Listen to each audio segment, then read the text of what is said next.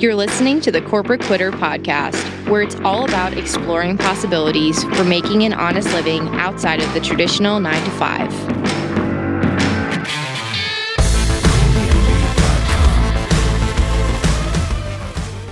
To all my corporate quitters and wannabe corporate quitters, if you're loving the podcast and looking for more easily digestible, BS-free resources like the Quitter Starter Pack or How to Go Viral Guide, be sure to check out our website, corporatequitter.com, and our Instagram at @thecorporatequitter, where we spill all the deets on the daily, helping you get one step closer to just doing the damn thing. Now, on to our episode. Hi, everyone, and welcome to Corporate Quitter. I'm your host, Gabby Iannello, and today's guest I am so freaking excited about because she is such an inspiration. She is like the person that I think all us, especially women entrepreneurs who are listening to this, aspire to be. She's come from the bottom and she's built her way up, and she's just an incredible human. She's the CEO of Fracassi Lashes. Falicia Fracassi has taken the lash market by storm, providing beauty-savvy clients with custom, individually curated looks to fit every day or special occasions. She's pioneered the Fracassi brand and created the signature Dash Lash, $1 Million Lash, and the Vegas Lash. Falicia draws concepts from current trends and possesses the unique ability to forecast, create, and provide the latest lash looks to local and celebrity clients. She and her staff, to over 25, have worked behind the scenes at Mercedes-Benz Fashion Week in New York, and in the 2016 Fracassi Lashes was featured in Cosmopolitan magazine. Falicia has also been featured on The Wendy Williams Show, and in addition to not only building a badass beauty legacy, she's also doing a lot of crazy things that I'm excited for her to actually talk on, which is related to real estate, right? Building that $1 million empire. So thank you so much for coming on. Well, thank you so much for having me. I'm so excited. I'm just so proud of you for quitting your job. Like, hello, this is the new thing to do. The Great Resignation. Yeah. It's funny too, because when we met, I was just starting. So like, I didn't have any credibility, like just starting my podcast, a cute little hobby. And now, but no, I could tell by your determination that you are a go-getter. You're a firecracker. You haven't even seen what God's about to do for you. I know. I'm excited. I'm so excited. And it's so great that I'm like connected to you guys too, because I take you for the ride and stuff. So I know I kind of gave a bit of a background, but give us your full story, like the story that you gave me. Like, how did you go from like what you had said of being on welfare, being at probably the rock bottom, to building a multi-million-dollar empire with your husband and your amazing children? Yeah, so I was born in Long Island. Then my parents split. Long story short, my mom, single mother, having to raise 4 kids in upstate New York. You already know in New York, 2 things can happen. You get in trouble or you end up being really successful. Some of my family members were getting in trouble. My mom was trying to make ends meet. You know, she was also dealing with a lot of sicknesses. And I just started to look around. I said, there is no way in the world I'm going to make it unless I believe in myself and take charge of my life and my career, because everyone knew $1, $10 is just not enough to get you out of poverty. And, you know, I remember being young and having to go to the store with food stamps, looking around, being embarrassed and slipping the lady the $10 in food stamps to get the food that we needed. But I knew that there was a day that was going to change, and I was going to be the one to make that change. You know, I went to college. My parents really didn't even trip out if I went or not. They were just like, oh, you know, get through high school. And it wasn't like a pressure on me, but I knew that I had to take charge of my life. Barely passed high school because I was just not feeling, there was so much going on with my brother. My brother was in and out of jail. Like, there was so much going on in our family. And I was like, okay, so let me take this next step and just take my life to the next level. And I remember I went to school for broadcasting and journalism. Long story short, my professor was mad at me because the day I was supposed to graduate, I took an interview for Verizon Wireless. And she's like, why are you not going to the TV station? Why are you not going to be a news anchor? That's what you went through college for. I said, the news anchors are only making $8 an hour, $9 an hour. Verizon Wireless is paying at $15, $20. She's like, oh. I'm like, yes.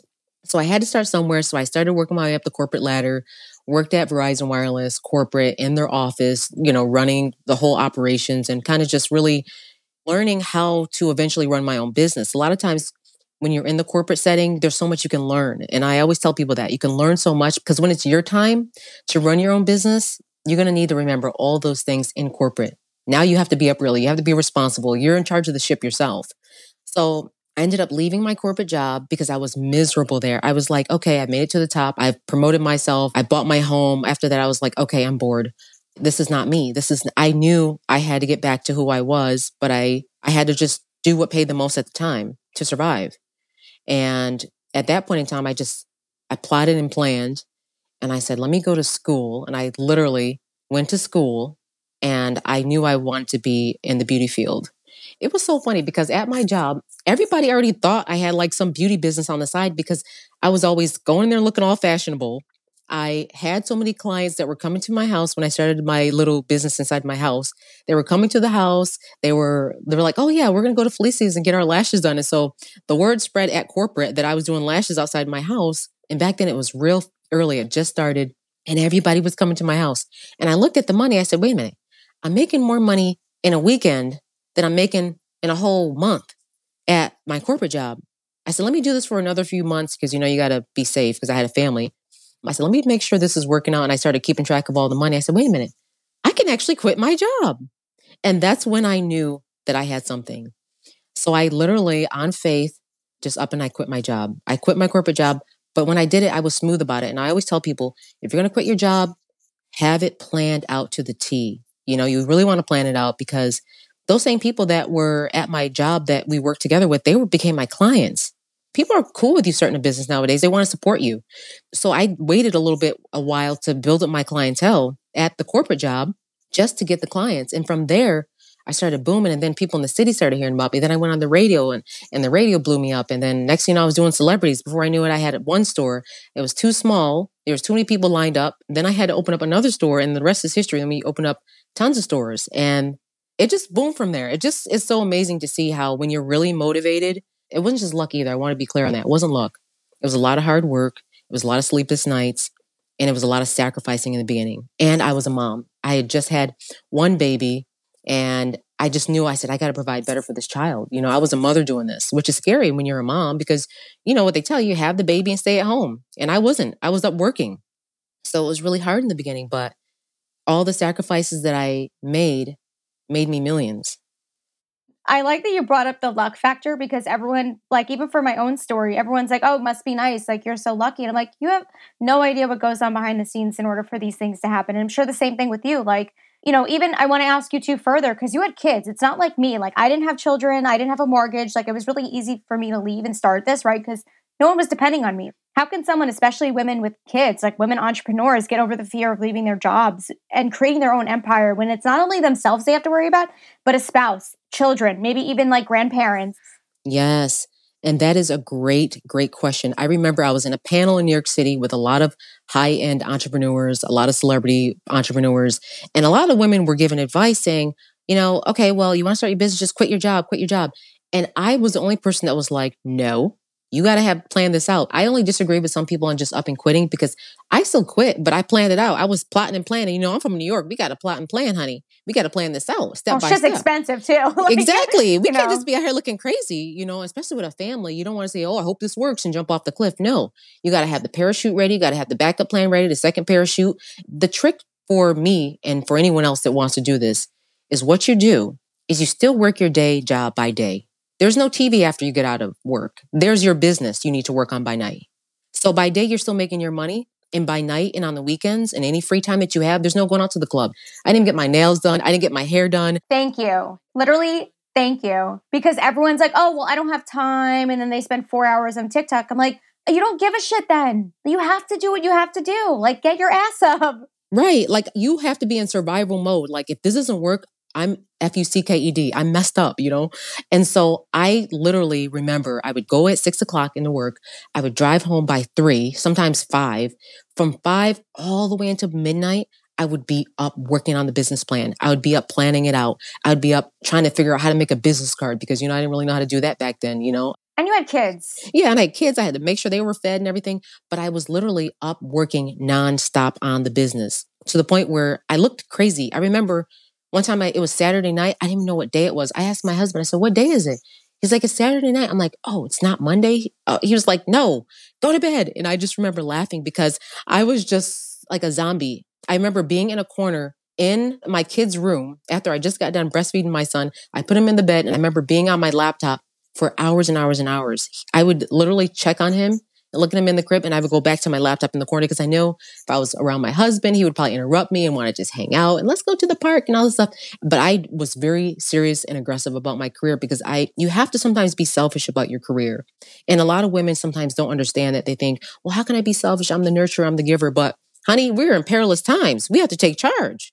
Yeah. It's scary though, because like it's taboo for women to be assertive and be like the breadwinner. It's still new. It's a totally new concept. Right. It's new. And I feel like more women, as they come out and we see more things on Instagram, social media, Facebook, women starting their business. And it's also very inspiring. And if you can even just get someone to help you that one day a week, sometimes people don't have a support system.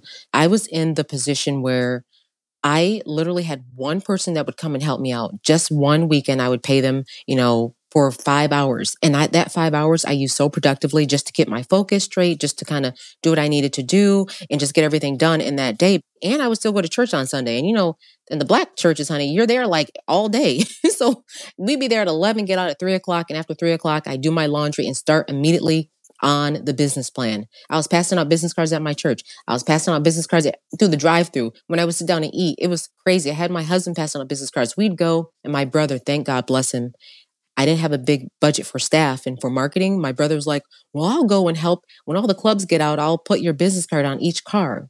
Everybody else there shaking their butt at the club all night, getting out 2 o'clock in the morning, drunk, passed out. They wouldn't even see the card until like the next morning. And my brother was the one passing out the cards, and we'd go out there. And one person was like, oh, I thought I seen you at the club. I was like, no, I was there working on the business, putting cards on the cars. And it was so funny because my whole brain had shifted from consumer to a person that is the person providing the service. And that's really how you have to be in this business. You have to almost be borderline crazy to be able to run a business, because that drive in you has to be so strong that it pushes past any urge or desire to want to just play and have fun and joke around. You can still joke around, don't get me wrong, but some people like to go on vacations. They spend $1,000, $2,000 on vacation. They like to buy all these fancy things that they don't need, materialistic things. I was like straight up in survival mode, like this business has to work. And that passion and that drive really helped me catapult where I ended up quitting my job. After 6 months of planning it day and night, I said, I am not coming back to this job. This job had become a burden to me. It'd become like slavery. I'm literally working for pennies compared to what I was making. In the beginning, it was fine. And most people, things like these is fine. But when you begin to grow and your true passion, because I really believe that everyone has a gift that God has given them. Everyone has a gift. You are not born on this earth without a gift, whether it be you can clean real good. That's a gift. Start up the cleaning business. Whether you can style something really good. You only have to have one good thing that you can do. It's about capitalizing on the gift. And something I was reading in an interview that Nikola Tesla, he was this great guy. He was so smart.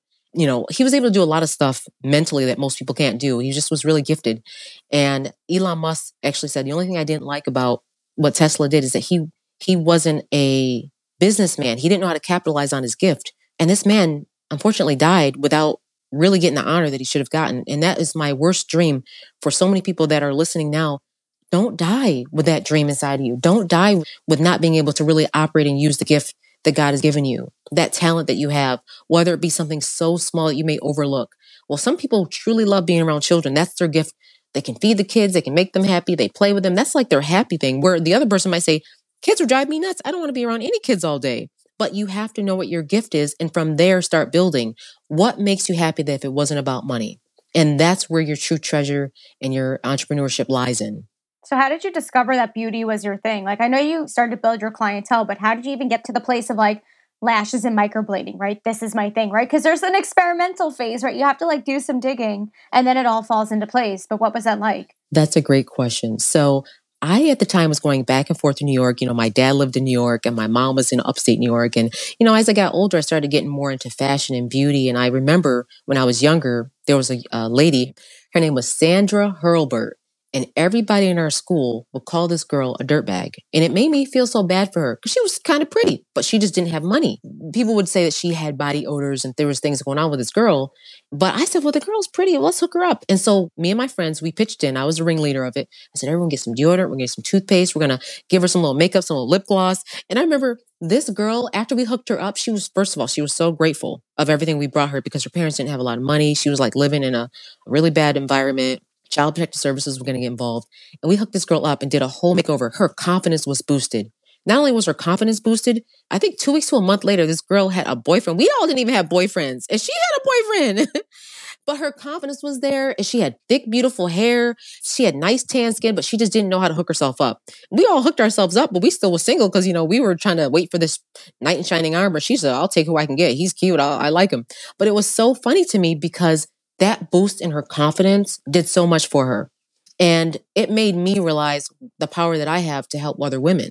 And also just coming from a mother who was in an abusive relationship. My mom always allowed us, for some reason, she allowed us always to play with makeup. And I really thank her for that, because so many people, when they're younger with their kids, are like, oh, you can't wear makeup. You're too young. I think I was like 12 wearing like pink lipstick. My mom let me do that. And I really am glad that she did, because it allowed me to be able to experiment early on and just be a woman and just be feminine and allow to embrace that femininity. So many people don't, especially, I'm just going to say it, sometimes in the Black culture, the Black people are like, don't be putting makeup on a child too early. She's going to be a fast little child. And that really wasn't the case. My mom just let us do what we wanted to do and just experiment. We'd go and buy Wet n Wild 99 cents makeup, and we'd figure out how to make it look really nice. And I've always been drawn to fashion and beauty. So that's really helped what create this empire. And another thing too, I want to mention, I've always been attracted to the finer things in life. I remember we'd walk into a place, I want to get the most expensive thing. My mom would say, you got a peanut butter budget and champagne taste. Or was it the other way around? I like that. She's like, champagne taste on a peanut butter budget. That's what it was. And I would always say, well, what does that mean? I'd want to get the nicest glasses. We were on welfare. She's like, you're going to have to get those glasses over at that shelf. And I'm like, why do I got to do that? And so I just wanted better for myself. I wanted better for my family. I wanted better for me. You have to at some point hit rock bottom to want better sometimes. And I've always just had high standards about my life. And sometimes you have to just visualize yourself there. Even if you're not there yet, you tell yourself, you are the bomb. You tell yourself you are this woman that you want to be. I always wanted to be a businesswoman. When I was younger, I was obsessed. My aunts would come into town. They were all businesswomen, but my mom, unfortunately, wasn't a businesswoman because she had to raise us all. Raising 4 kids. I got 2 kids and I'm ready to pull my hair out. Raising 4 kids without, the proper means. I even have a nanny that helps me, and I still get annoyed with my kids because they're just like annoying. Kids will be annoying sometimes, even though I love them to death and I spoil them. Too. Yes, they know when you're on the phone, they know when to annoy you, But yeah, so I just always wanted better, and I've always wanted the finer things in life, and I always want people to look good and feel good. That's really my true passion. Yeah. So how did you learn about lashes and microblading? Like, did you just drop into a course in New York, or did someone introduce you to it? Or was it just an emerging market and you were like, ooh, this? Well, yes. At the time I would go to New York. It was early, like 2008, which hadn't even come out yet. And women were buzzing about lashes, but it was always only in the city. When I came up to upstate, nobody really cared. Sometimes you have to invest in yourself. A lot of people are scared to invest in themselves and take a course, which we teach courses now on our website on FracassiLashes.com. And we train people in all these things. But I went to a training course and I paid something astronomical. I paid way too much, honestly. But I said, you know what? This is what I want to do. So I paid for the course. I drove down to Brooklyn. I was there for 2 days, took the course, and I started doing it immediately in my garage. And then after that, which was only a few months later, I said, I need to get a store because I don't really want everybody in my house. You don't want people in there spying. We're from New York. You can't be having everybody in your house. So after that, I just started really just working on the business. And one thing I want to mention too, a lot of entrepreneurs make that mistake of sometimes waiting for it to be perfect, waiting for it to be just right. No. As long as you have a general guideline and plan, you'll add and go on as you go. You'll add on more things as you develop, but at least get it started. Get the basics, the website, get that going before you quit your job. Just be a checklist. Website, business card, get some traction to see if people are liking it. Start doing it on the side first. I don't care if you got to sell it out of your card or back in the 90s, they had the jackets that you open up and they would have everything you needed. And that was a businessman. I got CDs, DVDs, and he would go to each salon. And I remember those guys when I was younger. And he had a business. He would walk off with $200 a day selling just something he shouldn't have probably been selling, some bootleg video, but that was his business model at the time and it worked for him. So check it out first. And maybe that man went on to open up a DVD store. We don't know. But my point is that you have to always make sure it works first. Make sure your people are responding.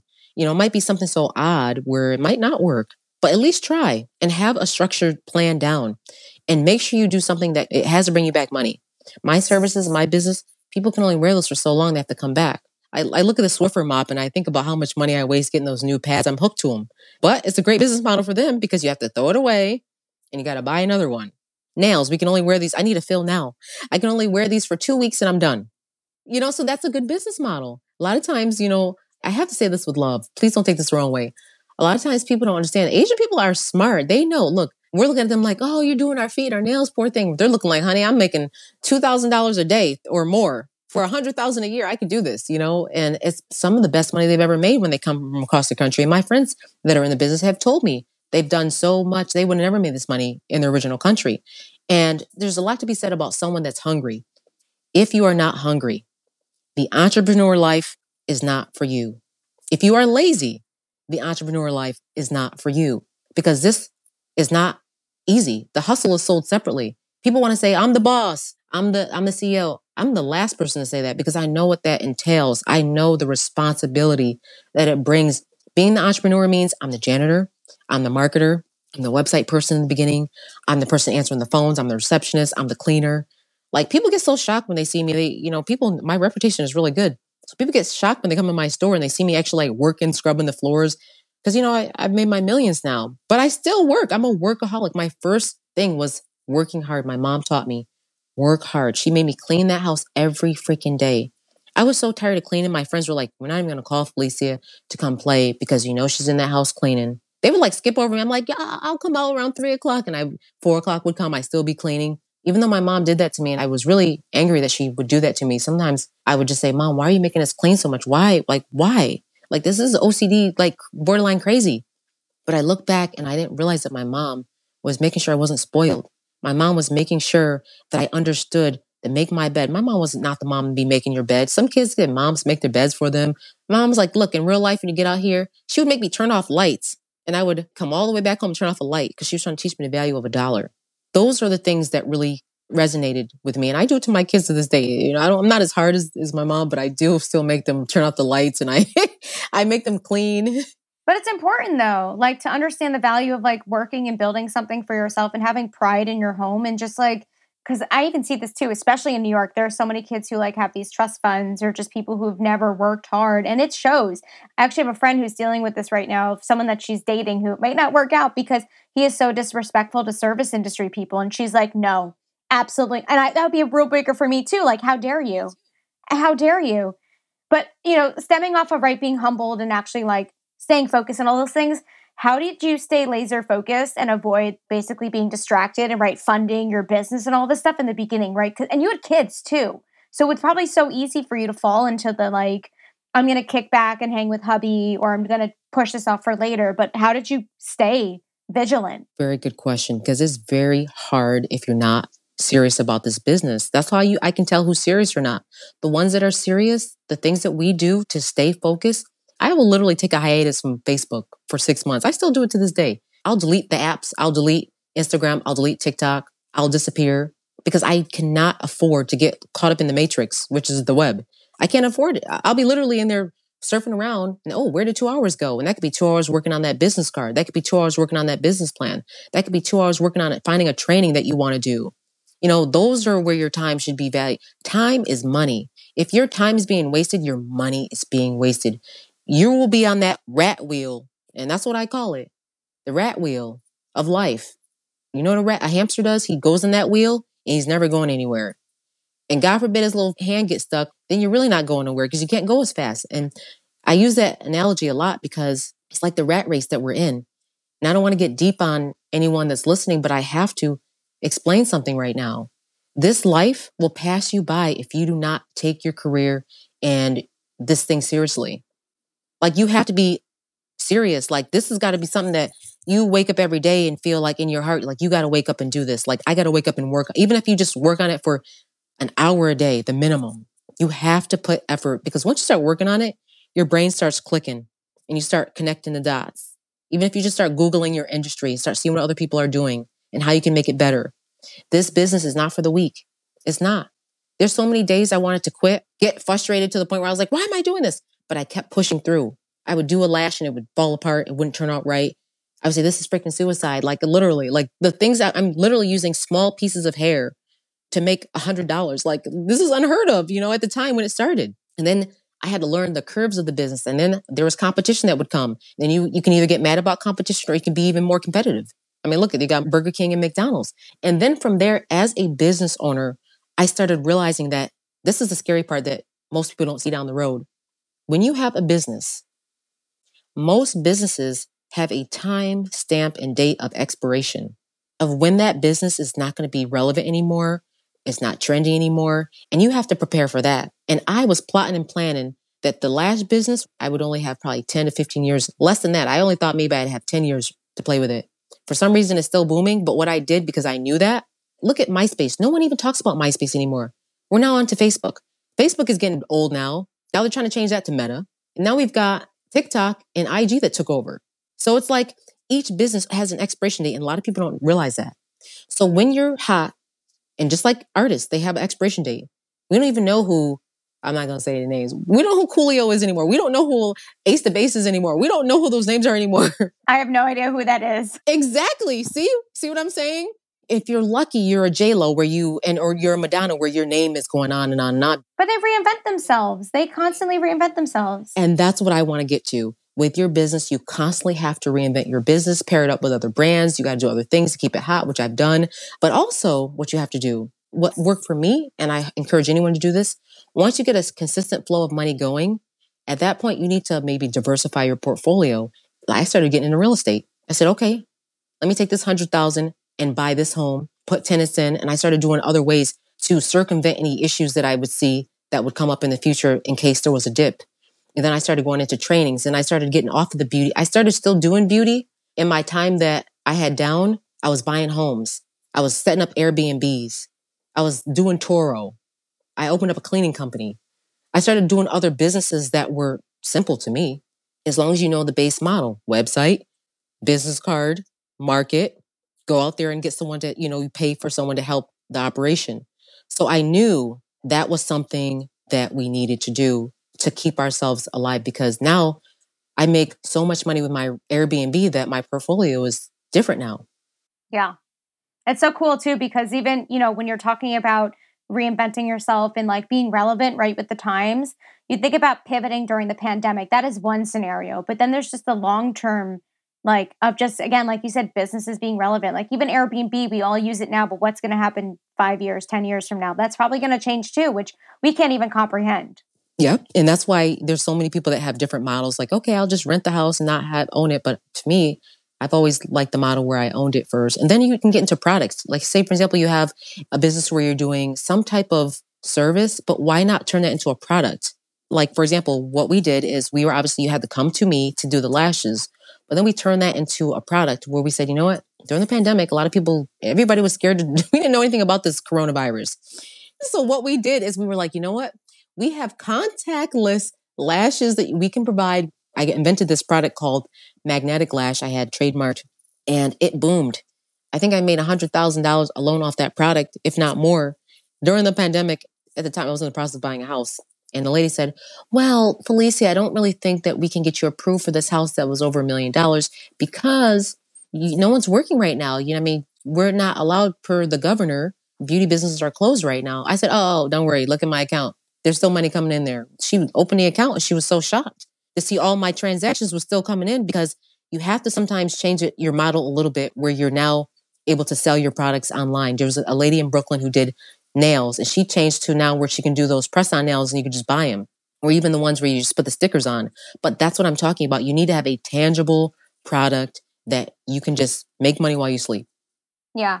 But I love that you also talk about pivoting and it not being a bad thing. Because I think when people talk about business, they're like, no, this is the only way and I have to stick with this and I can only do that. And then it's realistically like as life changes, it's okay to be different and to change up what you're doing. Like it doesn't mean that it's wrong. It just means that life is just ebbing and flowing. And so it's up to you whether you're going to your business is going to take a shit or you're actually going to pivot with it and grow from that. And in this case, right, starting a real estate empire. That's right. And then from there, the radio reached out to me. They're like, look, you have a reputation in the city. We really like you. We love your voice. Can you be our host of our Quiet Storm? That was an honor to me. And so now I do the radio show and I'm a host, and there's my degree in broadcasting and journalism all coming back full circle and now working. And I'm able to talk about my brand on there. I'm able to talk about my business every night on the show about what happened in our store, which makes the store more popular. So it just really all works itself out. My professor actually called me when she heard my voice on the radio. Meanwhile, this is like 10 years. She heard my podcast, Beauty Boss Millionaire. She heard my radio show. She said, oh my God, I'm so proud of you. You didn't forget broadcasting. You didn't forget journalism. I said, don't worry. I never was going to forget about it. It just wasn't the right timing. So remember, you can still go to college and do all those things Some people are multi-talented, but just remember what your true passion is and don't leave that. Yeah, you do have a beautiful voice. I wish I had your voice. It's like butter. It's so nice. But I mean, you're also an interesting person too, right? That takes a specific person to be a radio host, which is cool. But it's funny how regardless of the way that your life goes, all the pieces really fall into place as they need to. It came back to help you. You being a good speaker, you having a good reputation, like it all fell into place perfectly. And we forget even when it seems like it's not working that it is. Right. And one other thing I want to mention, if this is just for anyone that has maybe had a hard life or had a struggle or maybe had a parent that wasn't in the home or has some type of setback or maybe just, maybe you dropped out of school or maybe you're in a relationship you shouldn't really be in, you need to leave it. Let me tell you something. All those life experiences that you're going through and those hardships, like myself, it made me stronger. And I really hope that whatever you're going through, whatever it is, whoever's out there listening, that you take those experiences and it makes you stronger and it makes you fight harder for yourself. Because at the end of the day, there's a responsibility that you have to yourself to want greater for yourself, to want better, not to just work corporate and work someone else's dream. That's what we're doing. We're working other people's dream. At the end of the day, it's a paycheck, but it's not your dream. So find out what that dream is. Find out what makes you passionate. Find out what makes you tick, what makes you happy. It could be the silliest thing. It could be artwork, a silly smiley face. It could be inventing something. It could be something so small that you may overlook that's a true gift. It usually is that. Like you think it has to be this whole grandiose thing and it's very simple. Yes, where I live in Sarasota, there's this guy. He makes millions every year. He just takes these little pipes and he bends them into smiley faces and makes them into little artwork. And people buy them like crazy. On every other street, they buy them. And they're like $3,000, $1,000 for these little artworks. But he's found his niche. And it's so amazing. And people love it. So whatever it is that you do, find out what you love to do and do it and work hard. And don't give up on that dream. The vision that you set for yourself is going to determine where you go. Like you wanted to be a businesswoman, you wanted to be a millionaire, and you did it, right? You didn't know how you were going to, but you had the idea and you ran with it. If you didn't think like that, it wouldn't have happened. Yes. And I also started doing math. I said, wait a minute. Okay. Sometimes you have to work what you want to make and then work the equation backwards. Like I started doing 1 million. I said, okay, if I want 1 million, I got to do, I got to have 6 stores divided by at least 250, blah, blah, blah. And then I set out to do that. Sometimes it's good to dream, which I always knew I wanted to live in Florida. And here we are in Florida. Yeah, it's beautiful, by the way. I'm so jealous being back in New York. I'm like... Right. Meanwhile, I come from the snow, honey. Like we come from like hard times. And I just think about all the things I ever wanted. My friends were going on vacations when I was younger. My mom was like, we don't have any money to go on vacation. So, you're just going to have to stay at home. And all my friends would be like, oh, yeah, we had fun. And I was happy for them. I wasn't jealous. I was just like, wow, I'm so glad you had fun. Maybe I'll be able to go next year, And here I am now, treating my family to vacations, buying homes for my family, buying cars for I've put family members through school. Now I'm the Oprah of my family, Sometimes God makes you the black sheep of your family, the one that doesn't want to cooperate, for you to be the one to actually help and assist the other people. I've been through so much in my life. And a lot of times people ask me, how come you're so passionate? How come you're so giving? And how come you're so motivated? Because when you've been through so much in your life and so many days where you cried and you don't understand. I mean, there's so many days I was in prayer at church, like, God, please help me. I already know if I don't try, this is going to be horrible, Lord. Like I would cry to God and I would say, Lord, please, if you just give me a chance, Lord, if you give me 1,000, I'll make it to 10,000. Lord, if you give me 10,000, I'll make it to 100,000. I would do it. I said, Lord, if you give me 100,000, one time this guy wrote me a check, an investor, my first investor ever. He gave me a check. He wrote a check for me for 100,000. And I said, Lord, if this man gives me this check, which I didn't know if he was going to give it to me because he came and inspected my store. He was looking through all my books. He'd asked me, did I ever had a loan before? I said, no. I always just did it myself and saved up my money. I never bought anything fancy. He's like, you never had a loan before? I said, no. He said, wow, you're impressive. He said, people would have usually crashed by now and they would have just went bankrupt with their business. You've been really responsible over money. I said, thank you. And then he wrote me out a check for 100,000. And in the card that he wrote me, because it was a check and he had to give it to me in an envelope and a sealed card, he says, good luck, kiddo. I hope this makes you 1 million. And it was so funny that he wrote that because that's exactly what I told God. Sometimes you have to really speak those things that you want. I said, Lord, please, if you give me 100,000, I promise I'll make this 1 million. I want to say that next year, I paid that man back early because he had like a term I had to pay him back within like 5 years. I paid him back within 1 year. Open up 3 more stores with that 100,000. Wow. End up making $1 million. Oh my God, that's so cool. But I love how you like spoke it into existence and then everything falls into place. People forget that you have to talk about these things or it's not real.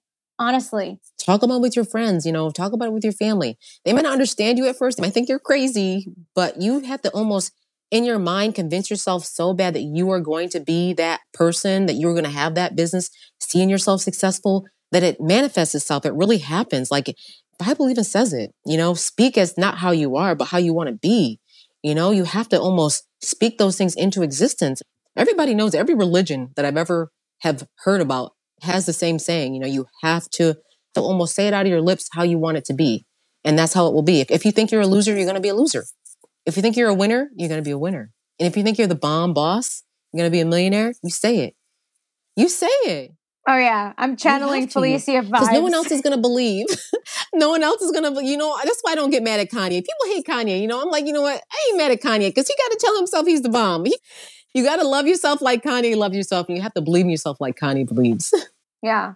And it's cool because you're proof of that working, like making this whole crazy lifestyle from nothing. Right. And I remember, let me just tell this one last thing. This is just a proof of, some people get on these podcasts, they really not from the bottom. And it just drives me nuts because I could tell when people are from the bottom, honey. I'm from the bottom. Literally. I remember, this was so funny. I was in college and I stole my mom's car because she was like, I knew she was going to be sleeping all day. So I was like, okay, because she was sick, she had fibromyalgia. And she would normally let me take the car to go to the grocery store, get some bread and come back. But she wouldn't let me take it to go to college. And I was like, Mom, I can't really take the bus because the bus, you got to transfer downtown. By the time I get to the class, it's over. She didn't understand it. She's like, no, you're not taking my car because it was her only car. She didn't want me to crash it. So I remember I disobeyed her that day. I stole the car to go to college. I wasn't trying to be bad. I stole it. I went to college, parked it right up in the front, went in the class. I was like, this is so much easier. I can't wait to get my own money. I remember the stupid Dodge Omni that I was driving. Y'all know what a Dodge Omni is? You probably don't. And this wasn't even too long ago. It's just that we had an old car. This was in 2000. I'm driving a car from the 80s. Okay? So I'm driving this putt-putt car to get to college or whatever, trying to make myself successful. And I remember I was like, this is so dumb. I got back home that day, dropped the keys off, whatever. She didn't even know I took the car. I told her later, but she didn't care. I said, I'm going to go to the dealership and I'm going to sit in a really expensive car that I can't afford. Like, let's get something that's so crazy. So I remember I sat in like a G-Wagon. I was like, this, in my head, I'm like, the guy was like, so you want to check this car? I'm like, yeah, I want to check it out. So I get in the car, I sit in the G-Wagon. I'm like all excited. Like I'm shaking in the car like this, like, oh my God. And so I'm like looking all around and, for a moment, I just took a deep breath. I was like, you're going to have this one day. This is nothing. You're going to have it. Literally, not even years later, I ended up buying my first G-Wagon cash, bought the Bentley cash, bought the cars I wanted cash, bought the house I wanted cash, no mortgage. Like, this is stuff I dreamt about doing, Mind you, I come from a family, nobody's ever had a mortgage before. Nobody. Not my mother, not my father, not my sister, not my brother. But I just look back and sometimes don't be afraid to put yourself in those finer environments. It's okay. Like, I would literally go to the fancy hotel, down in New York. We go to the Plaza Hotel and we go to all those places that we couldn't afford it. And we just go sit there and just taking that moment of wealth, taking that moment of being able to see yourself as a millionaire. And that's really what I talk about on the podcast on Beauty Boss Millionaire, how to make millions, because it is my goal and prayer for every person to be able to make millions. Why not? Millions is not even a lot of money to me anymore. I'm onto the B word now. I want to get there, and I'm so proud of people like Rihanna, who's parlayed her career into something different. She's such an inspiration. She's done so many different things and she's killing it in every single one. She really is. And everybody can do it. It's just sitting down, taking that moment. You seen Rihanna didn't give us an album yet, honey, because she's focused on that makeup, that Fenty Beauty that we're all slapping on and sold out in every store. I can't even get my shade. But I'm proud of her because you sometimes have to take that moment, that hiatus, to just work on you, work on your career. Yeah.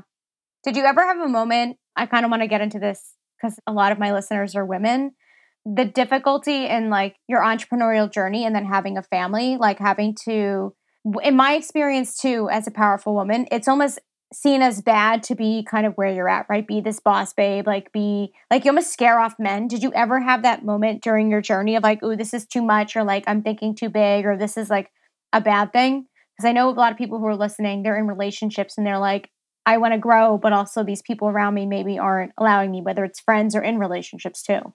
Great question. because of my desperation of wanting to be successful, it never once crossed my mind that anyone was going to stop me. Nobody was going to stop me. Not even myself was going to stop me. I was going to work my behind off because I knew I had a superpower and I knew I could outwork anybody.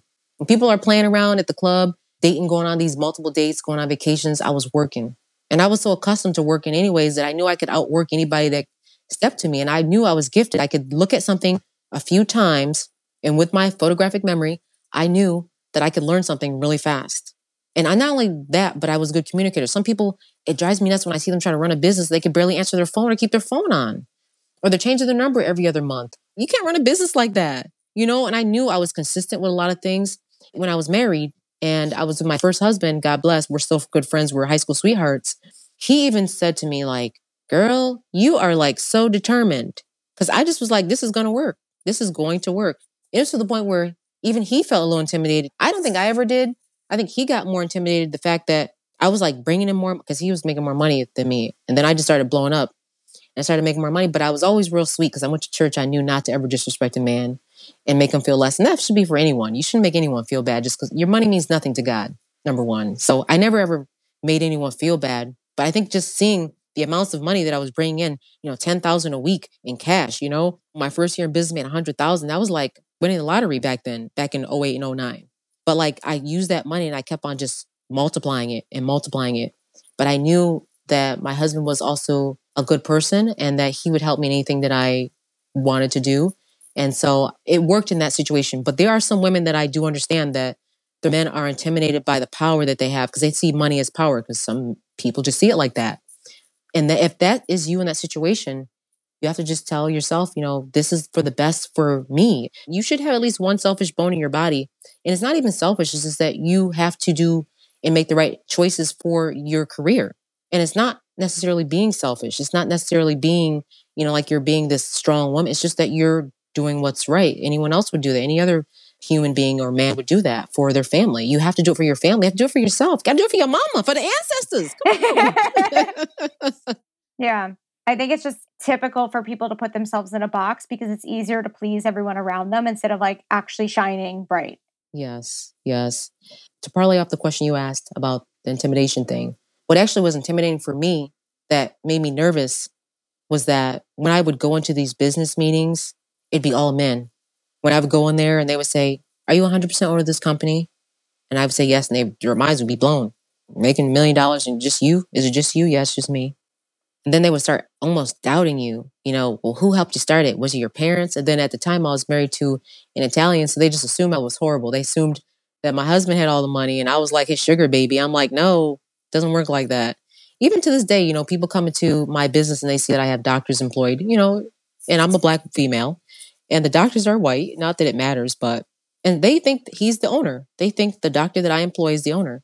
She's like, well, I want to speak to the owner. And I don't ever say, you know, I'm the owner. I just say, okay, well, let me just take down information and we'll, you know, handle that. It's just so funny how people just don't assume that I am the owner. And a lot of times with your business, they're not going to assume that you as a woman are the owner or you the person that owns 100% of your company.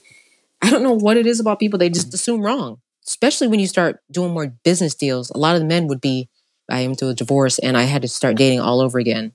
And I remember I was in New York and I was dating this guy who was from Brooklyn. And I remember I was at my store till like 1:00 in the morning. And he was like, all right, I'm going to go home now. I'm like, all right, you know, get home safe. I remember he turned around right before he left and he said, I got to tell you something. He said, you are stronger than me. I don't know how you do it. You have so much determination. But it wasn't that. It was just the fact that I had to be responsible over the business.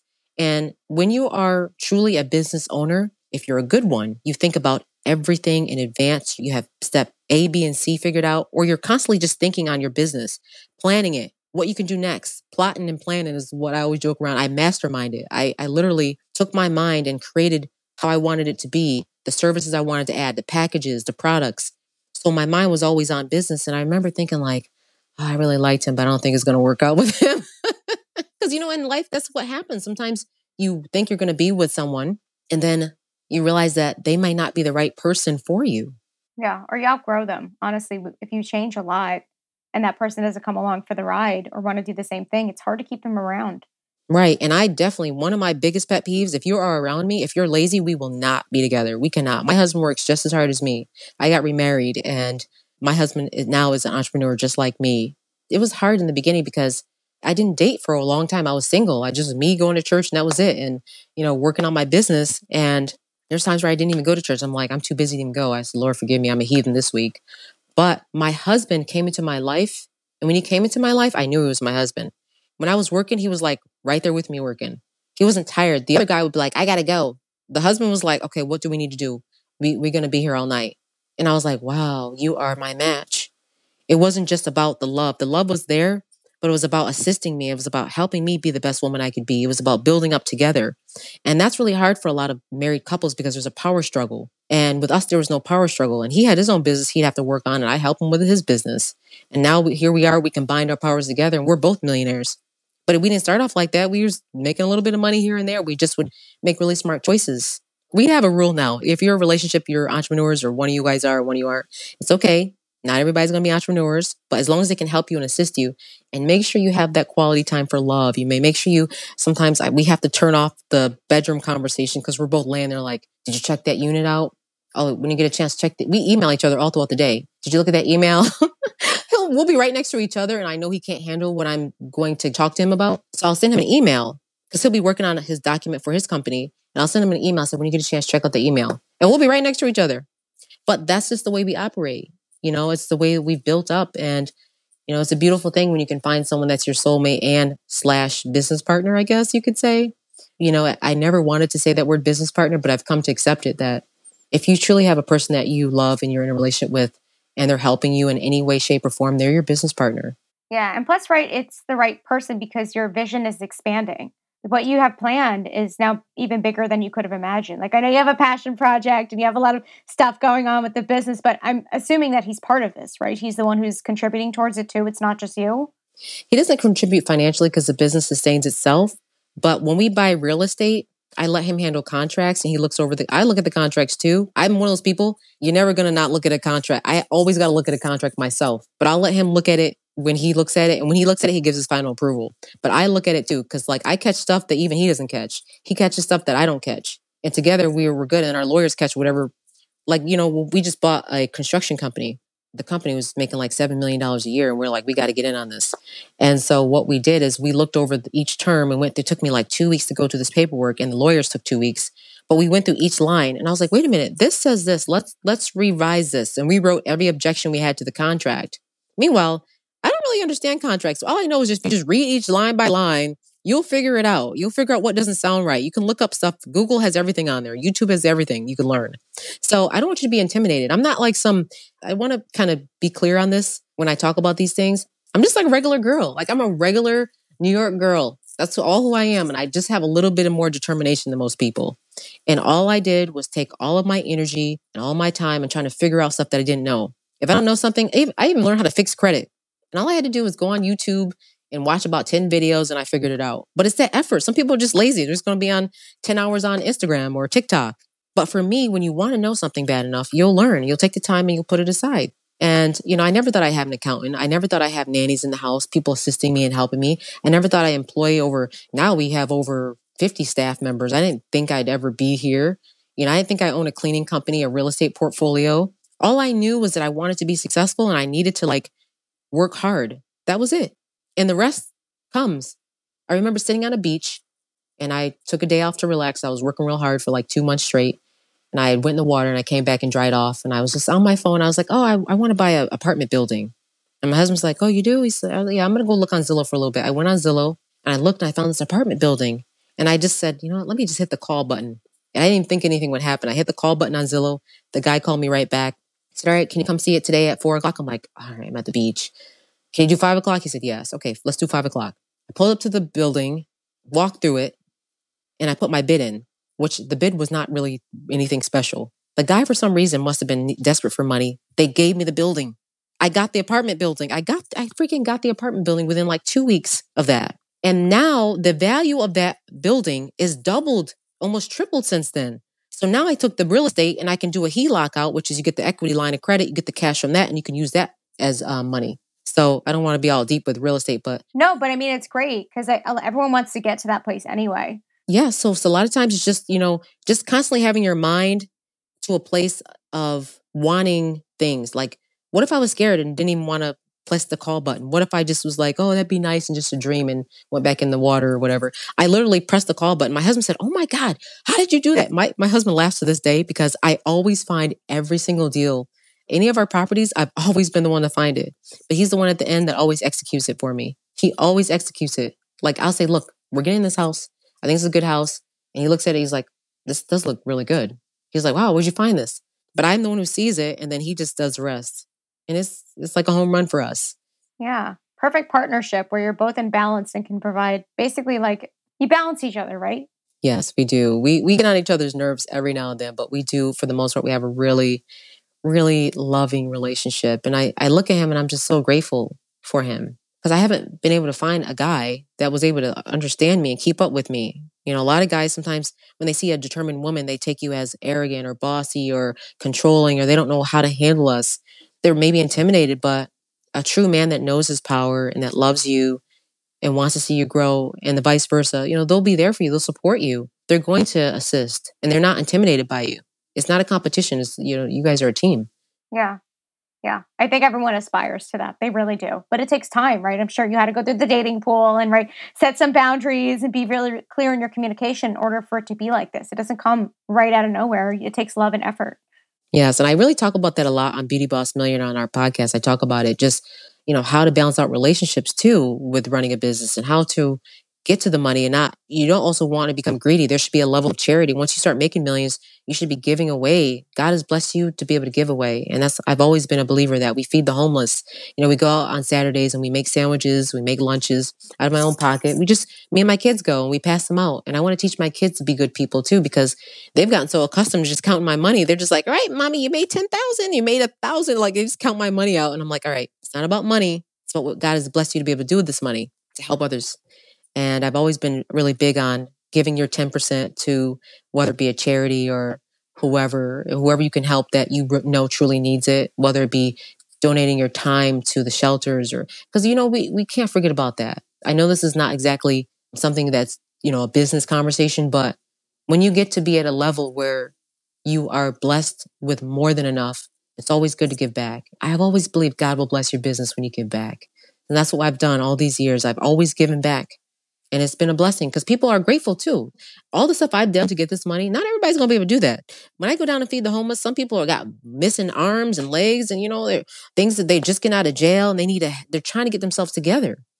And I've never looked down on people like that. Even though I have a lot of money, I'll never look down because I'll never forget where I came from. I'll never forget those times where I was down.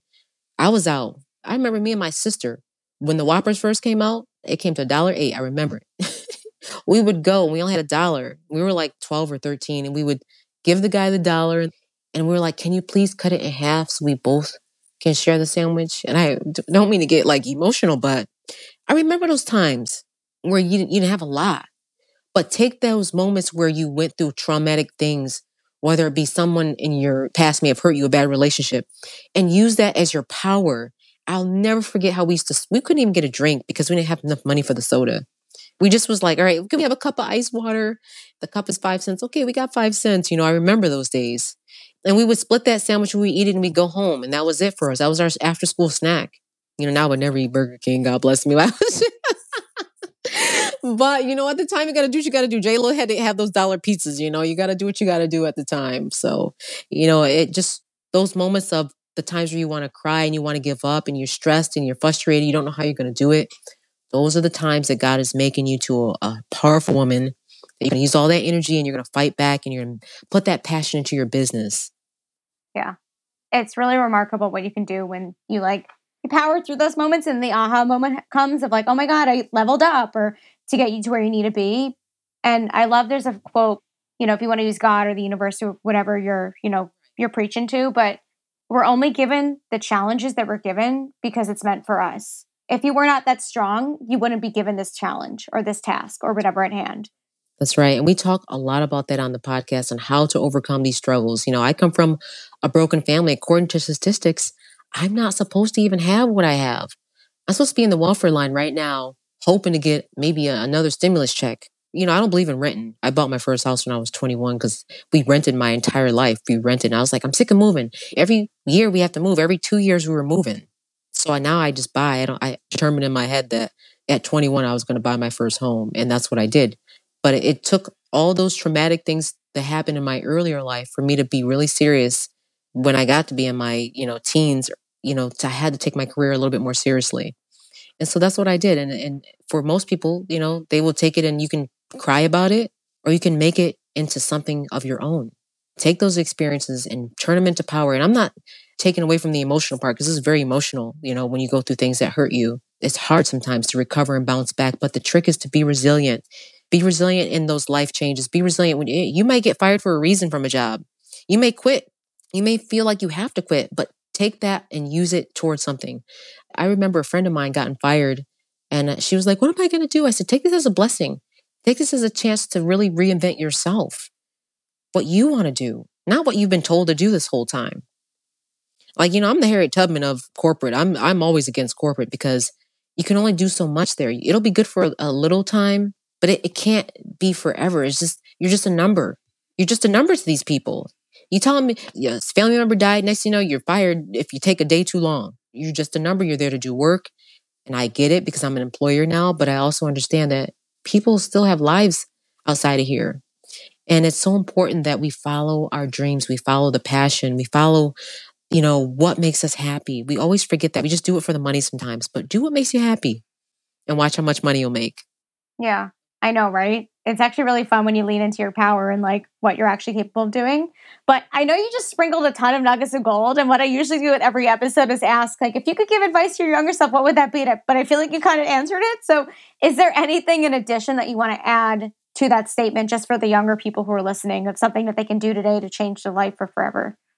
Great question. So if I would talk to my younger self, or just younger people in general that are trying to really come up in this world and they've had enough of just living corporate or just living the mediocre or just living in lack and poverty like I came from, I would definitely suggest first thing you do is, after you find what you're passionate about, start working on your credit and your business plan.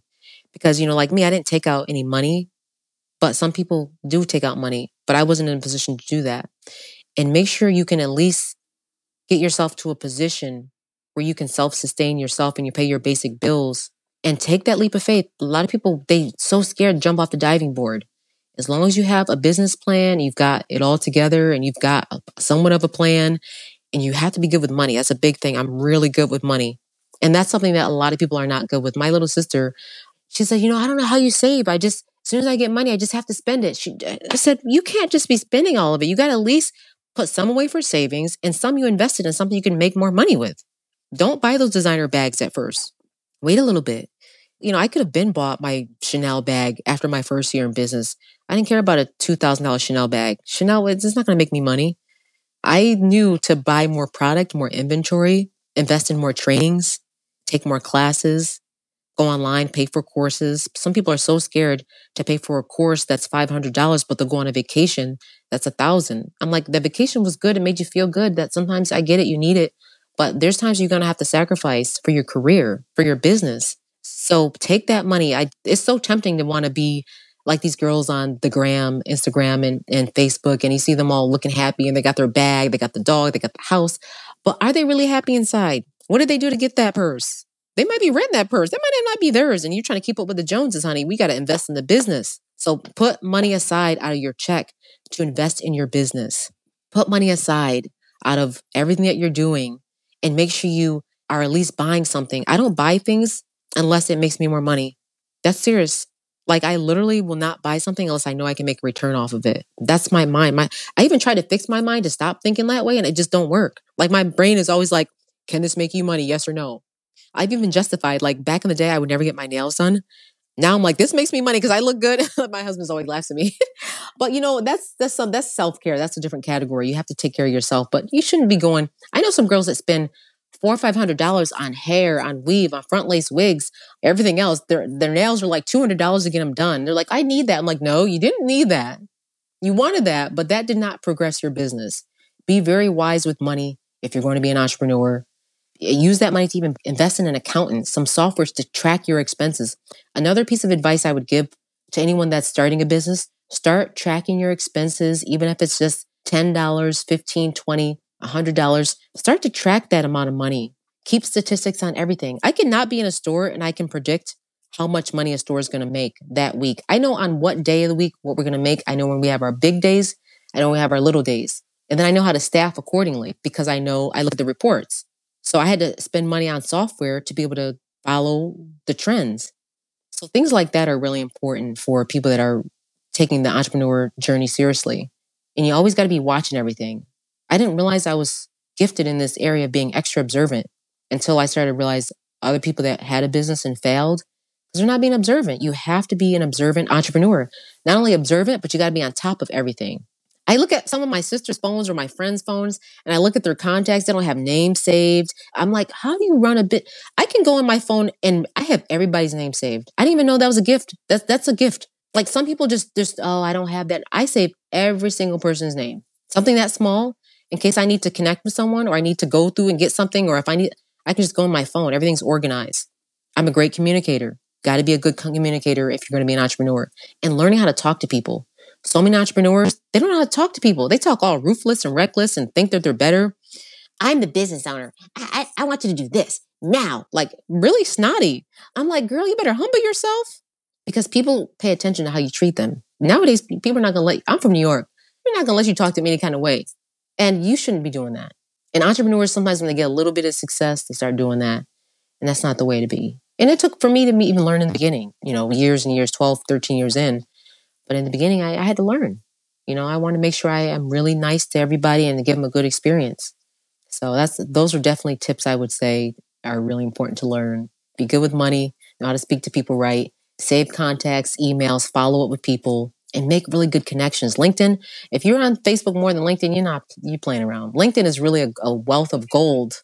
I'm not on LinkedIn as much anymore, but there was times where I was heavily on LinkedIn. I paid for the subscription to go into contacts and meet up with people and, doing things like that just to get a chance to meet, someone that I really wanted to meet or an investor that I really thought was good. And they would, New York, so, all right, meet me on 34th Street and we'd meet up, and even on the Wendy Williams show, a lot of people always wondered, how are you always on the front row at the Wendy Williams show? That was like a huge, I know things are different now in the studio, but I knew everybody by name. And secondly, literally my apartment was across the street and I got to know everyone so well by following up with emails.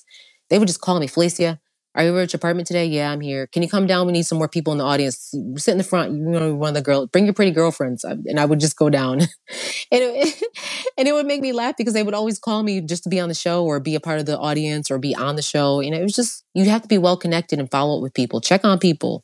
Check on those people, see how they're doing. Make good, solid connections because those are the people that are going to lift you up. Yeah, when the opportunity comes, they raise their hand for you and it's amazing, honestly. And you're really good at that. And you are actually really good at it. Yeah. Gabby, you got that in the bag. Yeah. Yeah. But I learned that was like my gift when I was younger. And I didn't know that was a gift until I got into, entrepreneurship. But it definitely helps. I have to ask you this, Gabby. Were you one of those Gabby kids in high school? No, actually. Well. What? Yeah, I actually was like an anxiety-ridden, pretty quiet kid. I was loud with my friends, but I was like pretty quiet. Even through college, I was like freaking out because I also I was on scholarship in college. My parents couldn't pay for my college, so it was like if I don't make this work, so I was just hyper focused. But the chattiness came out as I got more comfortable in my skin. It's definitely always been there, but it just my studies kind of took over. Yes, I was always chatty in high school and.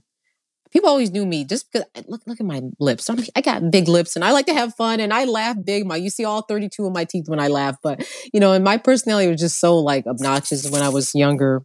We had a lot of fun, but then there was times where, you had to get all serious mode, in corporate America. Sometimes your personality really can't shine. Yeah. So. Yeah. Don't miss that at all. Not going back.